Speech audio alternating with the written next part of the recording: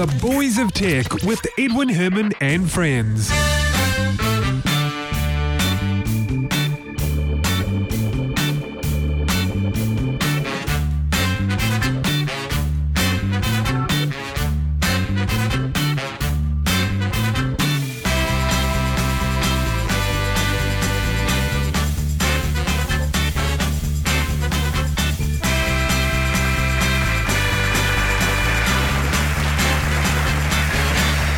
Thank you. Welcome to the show. This is The Boys of Tech, episode 242, for the week commencing Monday, the 4th of November, 2013.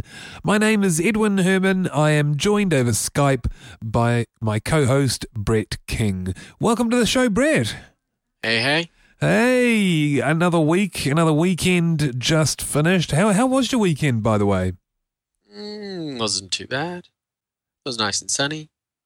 Yeah, it was actually, weather-wise, we had a real treat here in Wellington, didn't we? Mm-hmm. Yeah, I went to a Halloween-themed farewell party on Saturday, and then on the Sunday, I was selling marshmallows dipped in a homemade hot chocolate sauce at a school fair. Yeah, so it's been a busy old weekend, and I also had some work in there as well, but that was kind of the low light going to work. Really? Yeah. Going to work was the low light. The highlights, of course, were probably the party and the marshmallows. Anyway, let's talk tech, Brett. Deutsche Telekom in Germany had an interesting reaction with all this NSA spying that's been going on. Mm-hmm. And what it's proposing is if you like a second internet 2, you could call it. No, you couldn't call it internet 2 because isn't there something already called internet 2? Oh, maybe there is. Okay, some other name, the alternate then. Basically, not You'd call it Deutschnet. Yeah, well, that, yeah. That's what they want to call it, right? Well, indeed. It's a German internet, so it'd be Deutschnet. So they're talking about setting up an internet within Germany. Packets won't be routed outside of Germany. I guess, once they do that, it's like a second internet that have their own root servers DNS root servers that have their own DNS system. Mm-hmm. And there would be some bridges to the other internet, but of course it'd be controlled very, very carefully. And of course they would have control over that, over what goes in and out. Yeah, that sounds more like something that you would get in Iran or China. Not kind of the appropriate reaction. Well, Brett, I think, you're right in a way. But the reasons are very different, I know. It's completely the opposite reason. Yeah, exactly. The reason is different, but the implementation and result is exactly the same. And that is that you build a wall around you, and in this case, it is to protect your citizens, in finger quotes, and in the case of certain other countries, it has been to contain their citizens. And control. With finger quotes. They are both exactly the same thing. Exactly the same thing, just different words to describe them. You are still putting somebody else in control and disconnecting yourself from everything else. Okay, but here's the thing, Brett. What if one of their allies, perhaps France, for example, have similar interests and join forces, and then you get Germany and France together doing this? And then Italy comes along and says, they have a similar vision, and they're also trustworthy, amongst the three of them, not to spy on each other, and so on. And before you know it, you might have, I don't know, for argument's sake, 12, 24, maybe 36 countries in on this thing, probably excluding the US. You would expect that if it was coming in through there, it would probably be an EU net. Yeah, I guess. I look, politically, I don't know if all the EU countries are aligned in terms of spy. I guess Britain would be excluded, I'd imagine. Probably, seeing as the revelations of how closely tied it has been to the US NSA. Yeah.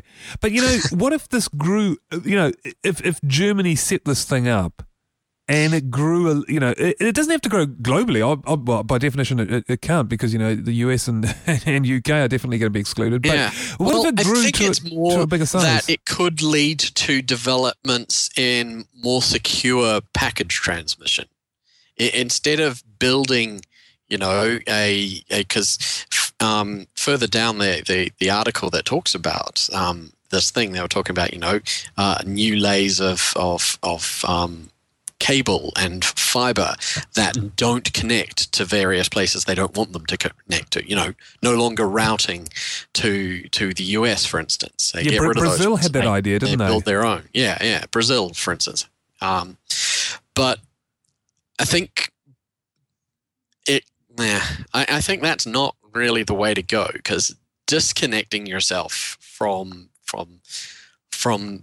what is supposed to be an open, shared environment, it brings a lot of negatives. I think what could come out of this, and would be better time spent, is developing more secure methods of transmitting information, ensuring things like man-in-the-middle attacks can be detected a lot more simply, or can be eliminated altogether.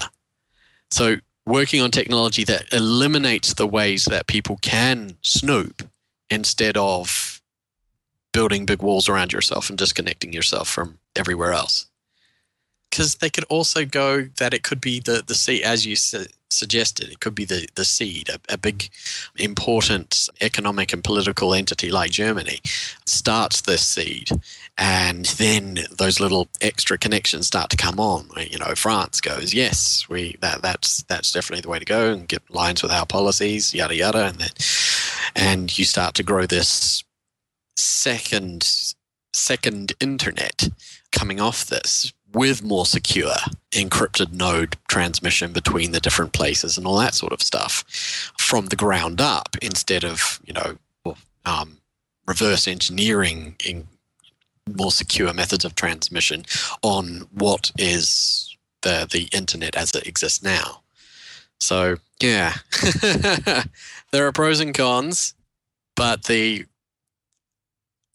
my tinfoil hatness of putting all of that power on what goes in and what comes out in the hands of one small group is exactly what we've got with the situation in America. We have a group that has been snooping on everybody and is intimately tied to the government.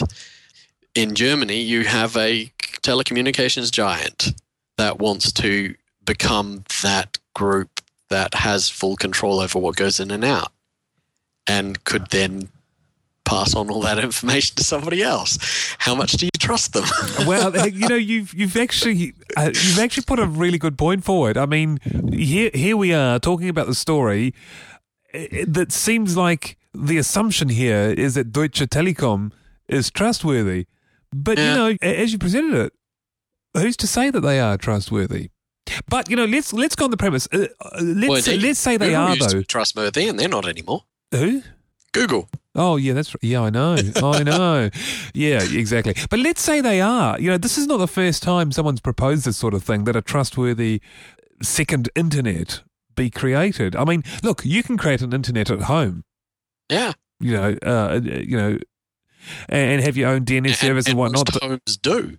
They'll have their local network. The question is, though, really, when does it become useful? And it becomes useful when a certain population starts using that. And and it's, with Germany's idea, I think on its own it has not a great deal of merit. How disconnected would the German citizenry come with the rest of the internet? Would it interfere with Skype communication with their relatives in Kenya, for people in Australia playing games that are online games with people in Europe? Hey, how's it gonna interact with that? It's so many things that we do socially, economically, and entertainment wise utilize the internet to deliver. But Brett, if this has a big enough value, a big enough attraction, you'll find that maybe Facebook themselves or maybe an alternative to Facebook, either or, may set themselves up in that system. But they won't. The point is that most companies will not want to entirely replicate. Like Facebook is a great example. Facebook or a similar thing might want to set up in the German net, but it's going to completely disconnect from everything in their regular. So what are they going to do? They're going to want to be able to connect their German net with the regular Facebook. Well, I think if it's got enough value, Brett, they will do it. This is the thing. If there's enough value in this, what I'm saying is it brings replicate. in a flaw in the plan. Because Facebook aren't going to want to replicate everything. But what if this? No, okay. They're going let's to take want this to connect the two. but let's take this argument further. Let's say they're not going so to. that because brings in an external connection to no. thing. Let's or say it brings in Facebook making a deal with the telecommunications place that runs the German net. No. Let's say and says we want to be able to connect your net to our Facebook. No, if there's enough value, they won't. They will be there as well. And in fact, to take this further, let's say this becomes more attractive than the first internet.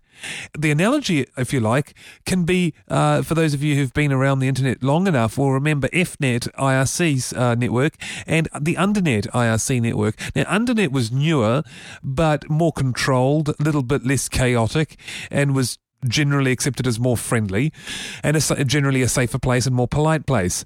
And the value of that place grew. It grew to the point where people would rather go there than FNet. And FNet sort of vanished. Well, they all did eventually, but FNet sort of okay. I will give you an alternative scenario here.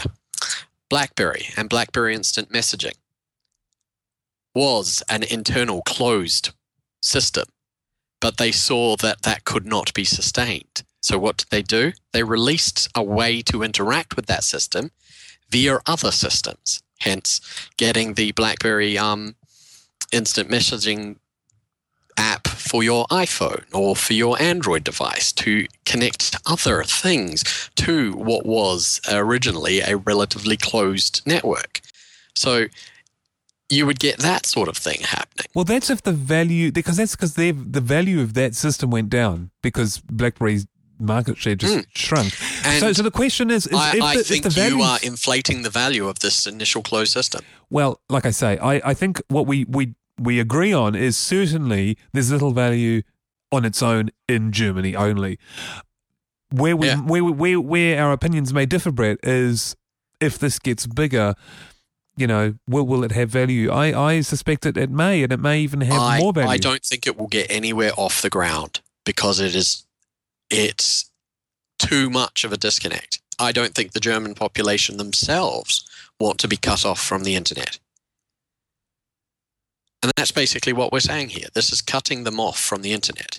I mean, there will be look, even if it does get into this big thing, which may not, but even if it did, I can see that there will be a period where it'll be the opposite. You sort of have to go under to come back up. But who knows? I don't think it would work because even the just the technological things that you would need to go through to set up this. Because you were talking about before, they would create a closed system within Germany that would have some connections outside.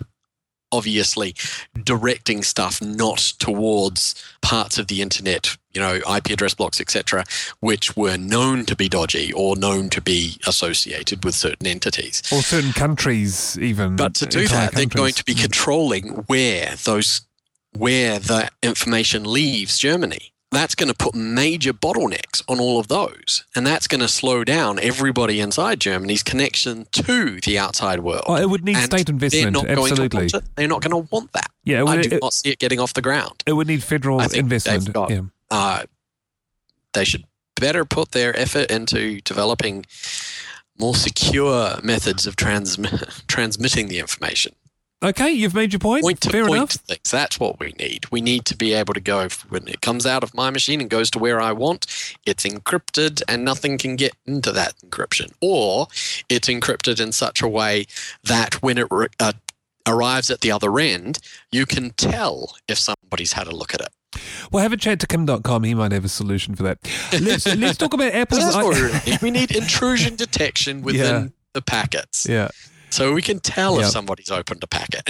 Okay, let's talk about Apple's iPad Air. It's gone on sale.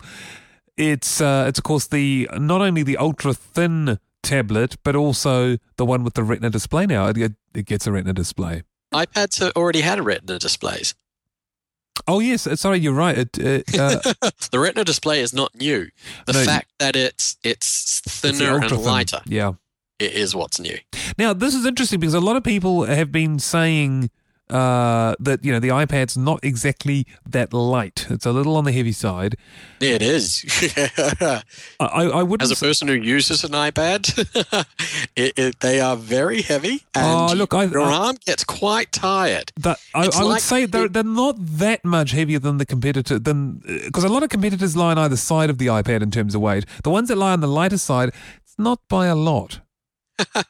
But it is enough to notice. It is enough to notice. It's like reading from a dictionary if you're reading from it. Yeah. Okay, the good analogy actually. I can understand. It's a heavy freaking thing. Yeah, it's heavier than it needs. You want to stand and you want to be sitting up. Lying down reading with it, my God, do you get tired quick? Well, you'd be pleased to know that the iPad Air is now 1/3 lighter. It comes in at £1, which is about 470 grams. So I think that's... And how much more expensive is it than the heavier model? Oh, I've got pricing for the iPad Air. I'm not sure. How does that compare? The cheapest one is $499 US. How much is the non-Air version? I'll have a quick look online. In fact, I'll do that right now. Let's have a quick look. So they've got iPad Air, iPad 2, iPad Mini, with and without the Retina display. So the iPad Air is it. The iPad 2, I can compare the price to that. The cheapest there is $399. But they're not selling the iPad 3, which they didn't want to call the iPad 3. But, it was just called the iPad. Yeah, that's right. And everybody then mentally thought 3. 3, exactly, yeah. It was the iPad. Yeah, exactly, yeah. So that's no longer in their range, Brett. It's the iPad Air. Or you've got a choice between the iPad Air, the iPad Mini, or, of course, if you want to go old school, you got the iPad 2. Anyway, it's on sale now. It's very nice. It's supposed to be very nice, very thin, and certainly significantly lighter, which is great. By the way, the thinness on the iPad Air is 7.5 millimeters. The battery life? With all their thinning down of it, has it impacted the battery life? Which for most people is one of the most important things for a tablet. Yeah, so the question is, what is the battery like?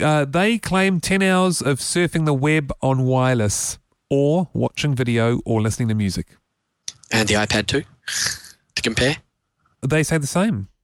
Up to 10 hours of surfing the web on wireless, watching video, or listening to music. Well, it's the same measurement, same metrics. So whatever it translates to real life usage, in your space, if you know what I mean, it should be the same. Yeah, awesome. So it probably means that it's got exactly the same size battery.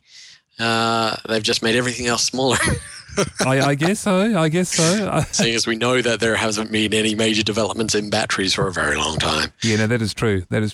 Brett, I want to finish off with one last story for this episode, and that is the VinEdge.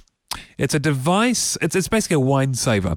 Now, you've probably heard of these wine savers where you get your bottle of wine. It's now half empty. You've had a few glasses. Now, you want to get the air out of the bottle to lengthen its life. So you get these little pumps, if you like, that you pump up and down a few times. It sits on top of the wine bottle. So you pump it up and down for a few times, and it removes a portion of the air. Now, this device, the VinEdge, is different. It doesn't require you as the wine lover to do anything. Simply pour from the bottle and it will slowly inflate automatically by virtue of liquid coming out. It'll inflate a thing. Bag. A bag. It's a bag. Basically, yeah. It's a plastic bag inside the bottle. Yeah. And it just takes the space of where the air was. Now, Brett, how different, though, is this really from cask wine? It's not actually different at all. No, because if you think about it, this plastic... It's exactly the same thing. The bladder deflates. Well, the bladder... just shrinks because of fluid dynamics and vacuum. So it's the inverse amount of that. Instead of the wine in a bladder, you're putting a bladder in a bottle of wine. Yeah, that's exactly it. So some of the wine is touching this plastic bag, bladder, whatever you want to call it, and some of it's touching the glass of the bottle. But it is in contact with this. So it's really not that different now to cask wine in a way. No. And some people don't like cask wine because of the taste. Well, they say that the plastic alters the taste. Yeah, so it'll be interesting to see whether this has the same. Now, you have to replace and these. You get all of the fact that you've got this alcoholic, acidic liquid next to a plastic, and it's leaching out all of the different chemicals from the plastic. BPA, maybe? Act as, and ones which act as artificial hormones and do all kinds of nasty having things. Said that, though, having said that, at least you end up with a wine bottle that's got this plastic bladder stuck to the inside of it, and how are you going to recycle that? Well, you can't, and you have to buy another one 50 cents a piece. But here, Brett, the difference is, though... I'm not even talking about recycling the bladder. I'm talking about recycling the bottle. Oh, I see. Glass manufacturer is going to want a glass with some plastic in it. A wine bottle which has got plastic in it. But here's the difference, though, in terms of, you're talking about the chemicals and stuff. The difference is, of course, is that the wine is only in contact with this thing over the period that you're consuming the wine, as opposed to cask wine, where the moment it's bottled, well, it's not really bottled, is it? Whatever you call it, filled. Squirt it into a cask. It's bladdered. Yes. From the moment it's been bladdered, the plastics, it could be sitting for a few weeks in the store. So that is a small point of difference. And by the way, this unit costs $29.95 US.